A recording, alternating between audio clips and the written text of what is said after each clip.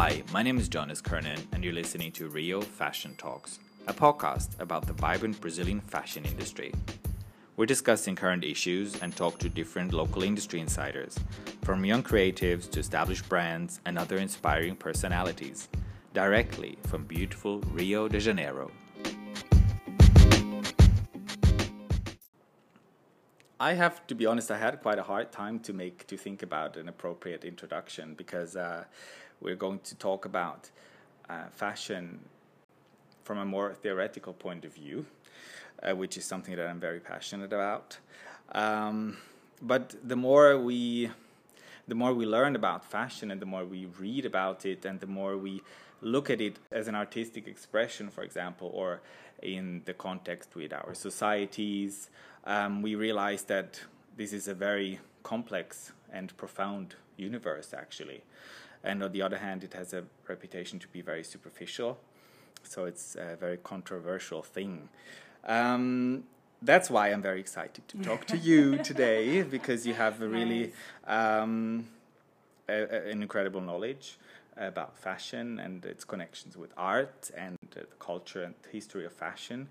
You teach also the history of fashion. You have a doctorate in fine arts, where you talk about dialogues between art and fashion. We're going to talk about this later also, but before I'm going to mess up the introduction about you, maybe you can give me a little introduction, a little mini bio about yourself. Okay, of course. Thank you for having me. I'm very excited as well. Okay, I was born in Rio, and when I was a child, my father has an advertising company, and he worked for a company that called Hermes here in Brazil. Mm-hmm. And they sold stuff by catalog, like Avon, okay. Like Natura in the beginning, but now is the e-commerce. Mm-hmm. And I had the experience when I was a child to do one of these catalog as a child model. Wow. Early career. Woo. And I was very, very excited by the experience. The space, the photographer, the styling, the studio experience for me was amazing. I want to be a stylist. Wow. So this way I began in fashion. At the same time, both my parents are artists. And when I moved to Spain, I was 15. My father is Spanish, my mother is Brazilian. And I studied fine arts. I went to the university in Galicia. Mm-hmm. It's the same place as Zara. Mm-hmm. It's a huge fashion production, mm-hmm. but not advertising. Mm-hmm. Zara Town. And then at the university, I find people like me that love arts and fashion and so on. And we made a sex incorporation performance group. And it was so fun. And we really do such special things. We went to Arco and made a show at Reina Sofia in Madrid. Yeah. And by that time, I was fascinated by fashion. And I started to work at a place that no longer exists, that calls Talents in Madrid. It was a place for styling management. Mm-hmm. And I worked a long time there, working for magazines and films, advertising films, and it was great. Then I come back to Brazil and meet a Brazilian. It was back to the roots. Back to Brazil, and do the same here, working with styles for many magazines, Revista Domingo, Jornal O Dia, and then moved to São Paulo to work for a Clube Chocolate shop. Mm-hmm. That was a very interesting place. It's the time of Das Lu in São Paulo, and it was a very interesting moment for the fashion in Brazil, because Brazil opened the doors for the products from abroad. Which decade are we talking about? Because that was the very, very good times of fashion here in Brazil. Yes, it was the beginning, 2000, and then about 2003 is this moment, of the boom of Das Lu and Clube Chocolate, and this openness from the brands from abroad. It was a very interesting moment because when we start to receive these products from abroad, at the same time, the Brazilian products and the Brazilian brands, they began a new level of products. At the same time, people feel more interested by the national product. Some brands like Isabella Capeto, Raia de Goy, and other brands started in a very interesting movement. And then happened what? And then you went back to Spain. No, you were here in Brazil ever since then. Yes, I'm come back in 2000, but in 2015 I defend my doctoral thesis and in Spain. Because I started there. By this time, I was working as a teacher. Already. Yeah. So we're going to talk about your doctorate after, because this is a really interesting subject as well. But maybe to start with, this is something that I found very, very essential. Actually, is maybe we can clarify some basics. Because when we talk about fashion, we talk obviously about a lot more than just clothing. There is this wonderful book, by the way, I just remembered now, from Rei Kawamura, Fashionology, where she kind of decodifies these words. But what do we mean when we talk about the term fashion? I see clothes, because when you talk fashion, we talk clothes. When I see clothes, I see clothes as a second skin.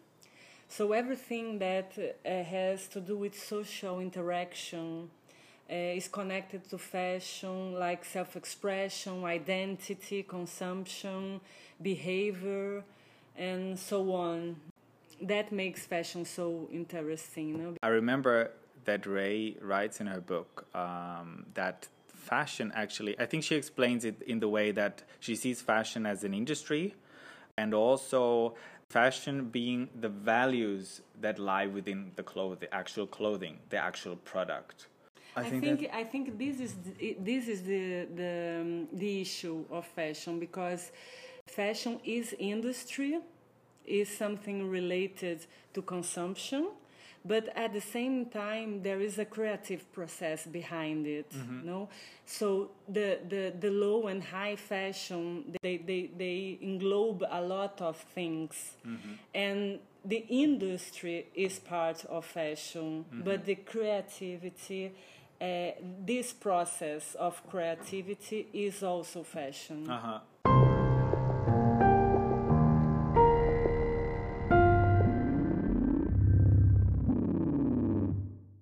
So then we can talk about your doctorate and about these dialogues between art and fashion.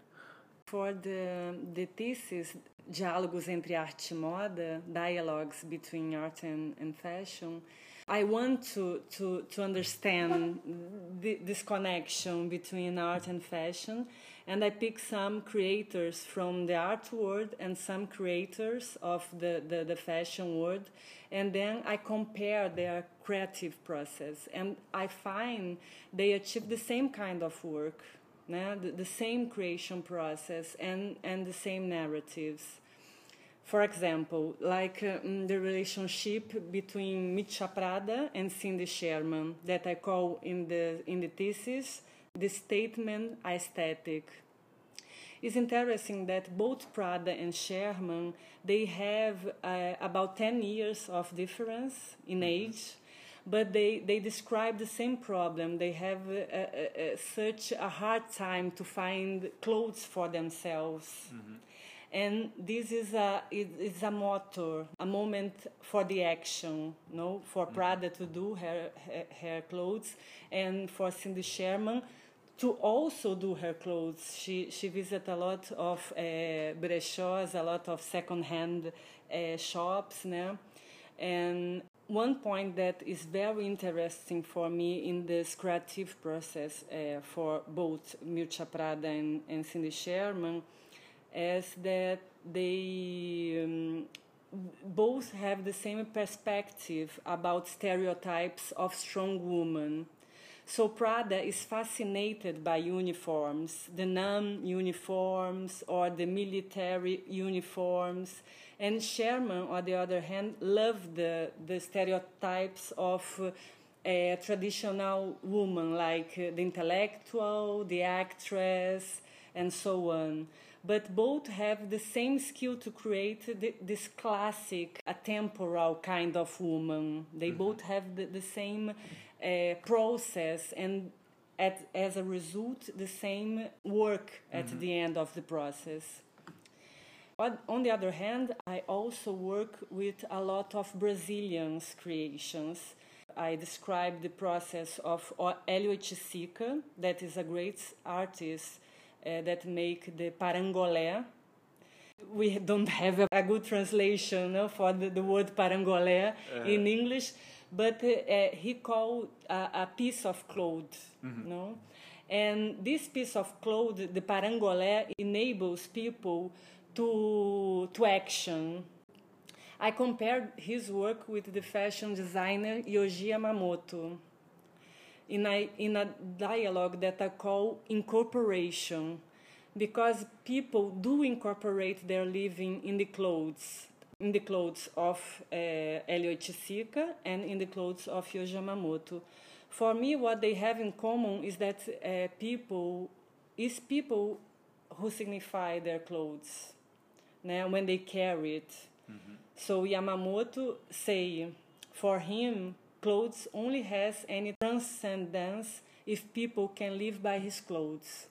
And I feel this is the same for Hélio. The parangolé only exists when people use it. When you use it, yeah. Other artists that I describe in the thesis is Arthur Bispo do Rosário. He's not very known outside Brazil. He is a brute artist. He has mental issues, but his work is very, very, very interesting. And I make a comparison with the work of Vivienne Westwood. No? Vivienne is a little cuckoo também. Tiny little bit, but we love her. Yes, we love her so much. And she is the super grandmother of the fashion. For me as well, she loved to create the personas and use her voices for statement, like Bispo do Rosário.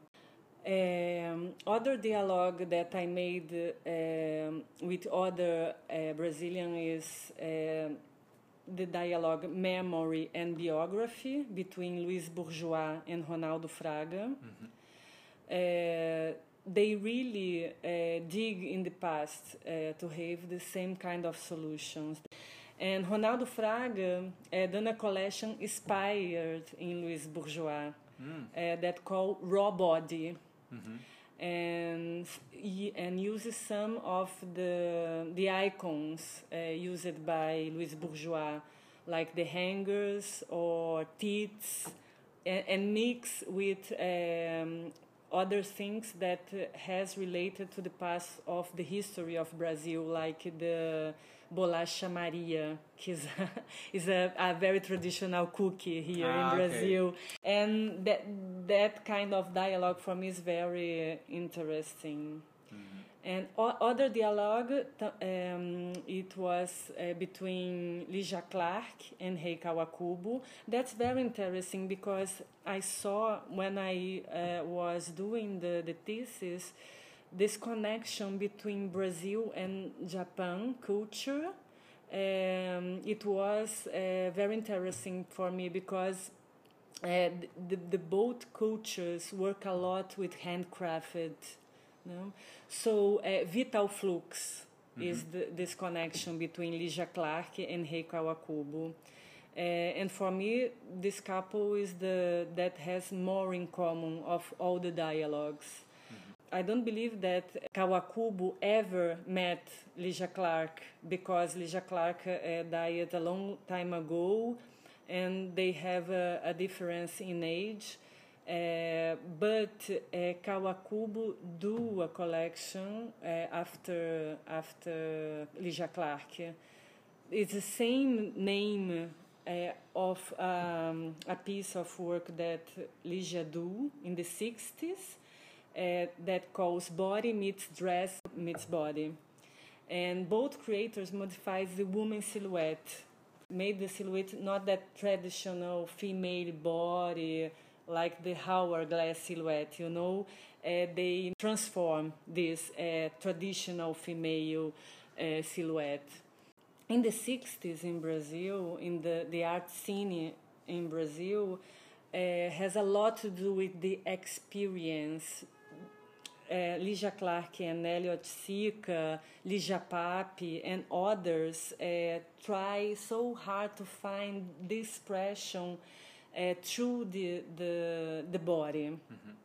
And it was a very interesting moment for the art in Brazil. But in the 70s, Ligia Clark started to deny art. She find more interesting the therapy body than the relation with the body as a product of art.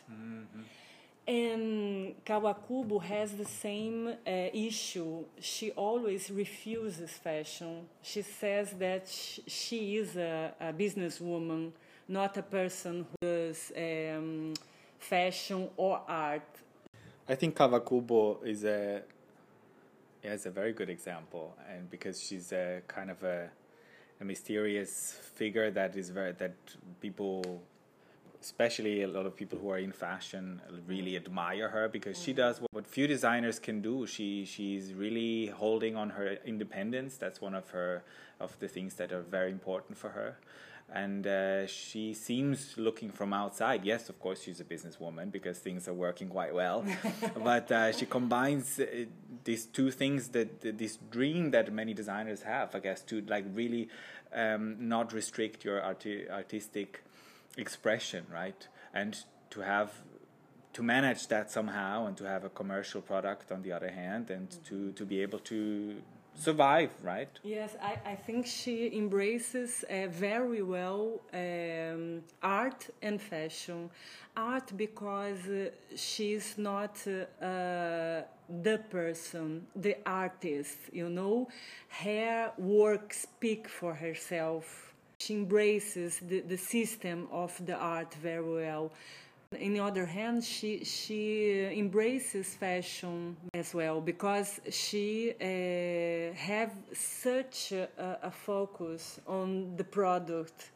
She understands what is a product that sells well, her label Comme des Garçons. And on the other hand, she have this creative laboratory that is the Rei Kawakubo, the Comme des Garçons high fashion. And this lab of Rei Kawakubo works like haute couture or like a studio, an artist studio, because she presents products that are work of arts, pieces of arts. You know? Exactly. And I remember one, well, I think we could talk for hours and hours about Rei Kawakubo. But that's true. She said once that one of her main drivers is that she wants to create something new. Yes, and her work is so atemporal, is so contemporary, is so extemporal. No, she always presents something new for her audience, and it's very interesting. And at the same time, I have the experience to went to her those street market, the place that sells Comme des Garçons and other brands, and it was a very interesting experience as well. It's an aesthetic experience.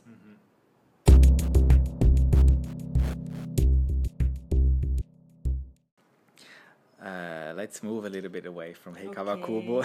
Okay. The MoMA, the Museum of Modern Art in New York, had an exhibition in 2018 that was called Items, Is Fashion Modern? It was the first exhibition of MoMA held on fashion since 1944. In an essay, Paolo Antonelli, responsible for the exhibition, explained how fashion is often seen as the less worthy stepchild of art. Also, fashion is only recently considered a serious subject for intellectual and academic studies, and is actually still often questioned until today. And it is also often seen as the inferior design discipline compared with other design disciplines like industrial design, for example. Why do you think fashion still has this secondary position? I really appreciate this in fashion. Its underground nature, something that stays in the middle of high and low culture. This is a very interesting aspect of fashion for me. And I really love this quote of Oscar Wilde. It is only shallow people who do not judge by appearance. No, I really don't mind if fashion is in a secondary position. I believe fashion has a very deep connection with daily life. We have to dress every day, and because of that, we don't respect much fashion. Fashion is always related with industry and art, and for me, I understand fashion as a result of culture. And this is very interesting point of view, because fashion as a result of its time, like any other expression, it's a parallel for me, like culinary, like design, like art. Fashion for me is life. There is Václavic, I think, who says you cannot not communicate, and I think you can totally also adapt this on clothing, because you cannot not communicate, whether you are interested in fashion or whether you know or care who Vivienne Westwood is, but you're saying something about yourself. It's just whether you want it or not. Even if you walk around naked, then you commit a crime. Yeah. So it's highly political. Yes, of course, and you if you are naked, you are communicating as well. Also, yeah, exactly. This is a very fascinating fashion, because the self-expression, because clothes are only occurs in a social relationship, the fashion, the beginning or the when fashion started, it occurred just in social environment, because I want to be accepted. It's not by the climate or the religion, it's only by this social interaction. So clothes are a second skin, and I like very much this conception of clothes as a non-verbal communication. We are always communication when we are in a society. Absolutely. Even if we use a uniform, we always find a way to do it individual. And before you are saying that dress like a political act, I really think that way, because if we are communicating through our clothes, through the way we dress, always is a political act. There are several examples, but there is one very strong example, and you can even make a connection to Brazil, because someone once told me You know what the first thing was the Portuguese did when the slave tribes arrived is like they took off their clothes. So there is no hierarchy anymore. A king of an African tribe without the clothes is just a normal man. He took all his power away by taking off his clothes. So that's a very good. I thought that was a very good example to manifest or to show the power, the political power also of clothing. So we were talking about fashion as a cultural expression also. If we consider fashion as such a reflection of contemporary culture, what do you think fashion is telling about today's society? I believe so. I believe fashion is a reflection of our society, of our culture. I believe we are living the pulverization of culture at that moment. We have so many points of view, and that is fantastic. Today, everybody can use what they want, and that's incredible. Mm-hmm. If we look at fashion, looking into the past, what already happened, we can read a lot about the current time period. I read a statement of Lee Edelkoort, our famous trend forecaster, and she went even a step further because she's very focused on textiles also, that according to the textiles that have been used in a certain time, you can also read kind of the what happened in this time. Was it a time of war, or was it a time of wealth, and so on. So 50 years from now, if you're going to look backwards on today, what do you think we're going to read about today's? Oh my God. That is... No, I find very interesting this point of view of Lee Edelkoort when she talks about fabrics, because today I believe that not the shape of the clothes, but the product that clothes are made are the biggest space for innovation. Mm-hmm. So at this moment, I think it has two ways. One way is the traditional way, the look back way, when you look for more sustainable ways of life and look at the cotton, the linen, the traditional materials that always made part of history. But at the same time, how to improve? Because we know that cloth, for example, spend a huge amount of water to grow. Mm-hmm. So this is a contemporary issue. It's a problem for the industry. Mm-hmm. On the other hand, the other way that I see in the future is this innovative products, like the intelligent products. Yeah. And I imagine in 15 years we will be a lot of materials that we don't have today. Mm-hmm. So it's such a little space for this big improvement.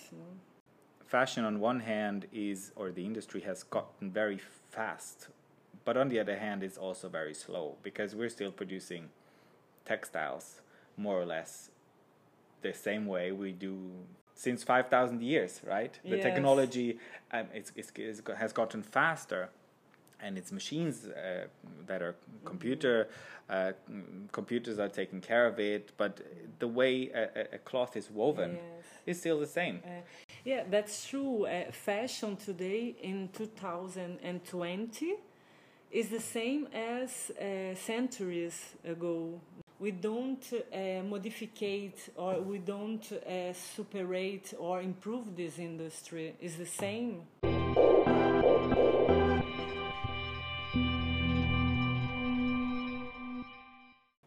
There is this book that I'm reading, Ensaios sobre Moda, Arte Globalização Cultural, which is articles about fashion, art, and the cultural globalization.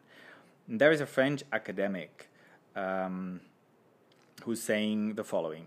He says, the vanguard still exists, but it remains static and doesn't bother anybody anymore. Modern art doesn't shock its audience anymore. Likewise, we could say that fashion doesn't shock us anymore when you compare it, for example, with the 90s anti-fashion movements and the shows of McQueen and Margiela, who sent their models on the catwalk looking like homeless people, or confused women in ripped dresses, referring to McQueen's fall-winter show in 1995 called Highland Rape. Do you think fashion got too well behaved today? I believe like the innovative language, the newness, the freshness of fashion don't came anymore from the high fashion. It came for small groups, small movements, foreign countries, underground. No, the statement fashion are intriguing anymore, and fashion today loses a little bit of glamour, that we lived in other times. Today is something just a little over, if you prefer. These movements occur in any cultural issue. If you went to culinary, to design, to fashion, art, it's this cycle. Sometimes it's very interesting, very bright, very colorful, and other times we live just an acceleration of this movement. And we are living this. I don't think fashion has to be in a way or another. We just live these moments. On contrary, I just think that is very exciting, because in this moment the scene of fashion is very fragmented, is very pulverized, because we have all the words. We have the high fashion, the super high fashion, with big conglomerates like Louis Vuitton, Moët Hennessy, and others like Gucci, and factories like Zara. And at the same time, we have slow fashion, very small production, and by demand. Is very interesting, this moment that we are living now. Anyone can use what they want at any time. We don't have this dictaminate. It's very flexible fashion today for everybody. Every fashion metropolis or country, let's say, has its characteristics. We talk about Paris and New York and London. What would you say is Brazil's fashion characteristic? That's a nice question. For me, I understand that body in Brazil is an issue since ever, because we live in a tropical country. The weather is always hot, so we don't need much clothes to live. So the body always has been important in Brazil. And it's not a coincidence that the Brazilian models are in the top. The way clothes in Brazil are very adjusted to the body, and this is essential for Brazilian fashion. On the other hand, I think that the print, Brazilian people really love color also, color, right? Very, very colorful, and print patterns, and that's another element that I see very characteristic from the Brazilian fashion. And this has a lot to do with African heritage, because the colors and the print that came from the Costa Africana to Brazil. And we have a very interesting history about that is the chita, that is the Brazilian fabric, that is very colorful and flowered printed, and the Portuguese commercialized this a long time ago, and this is still a fabric and a print that is very popular in Brazil today.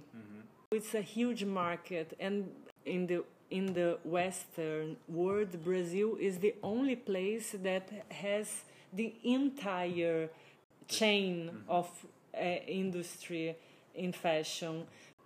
I'm thinking about Farm, right, because this is such a typical Brazilian or Cariocan brand. If you enter a store, then you almost get smashed back by the color explosion.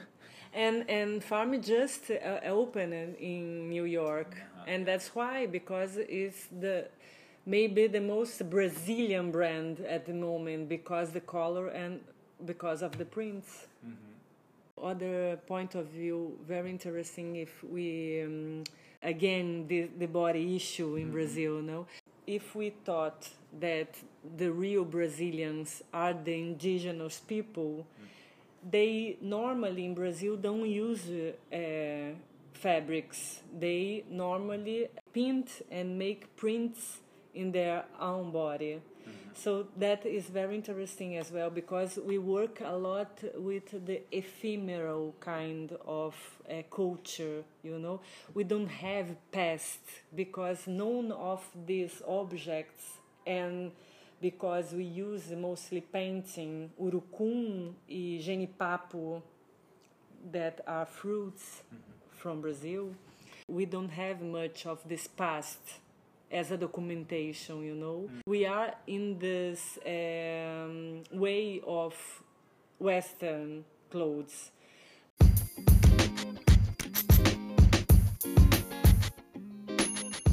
So that's all for now. If you want to comment on this podcast, or if you have any suggestions for future episodes, let us know and drop a message. Follow Rio Fashion Talks on Instagram or visit riofashiontalks.com, where you also find all references about today's episode. Till next time.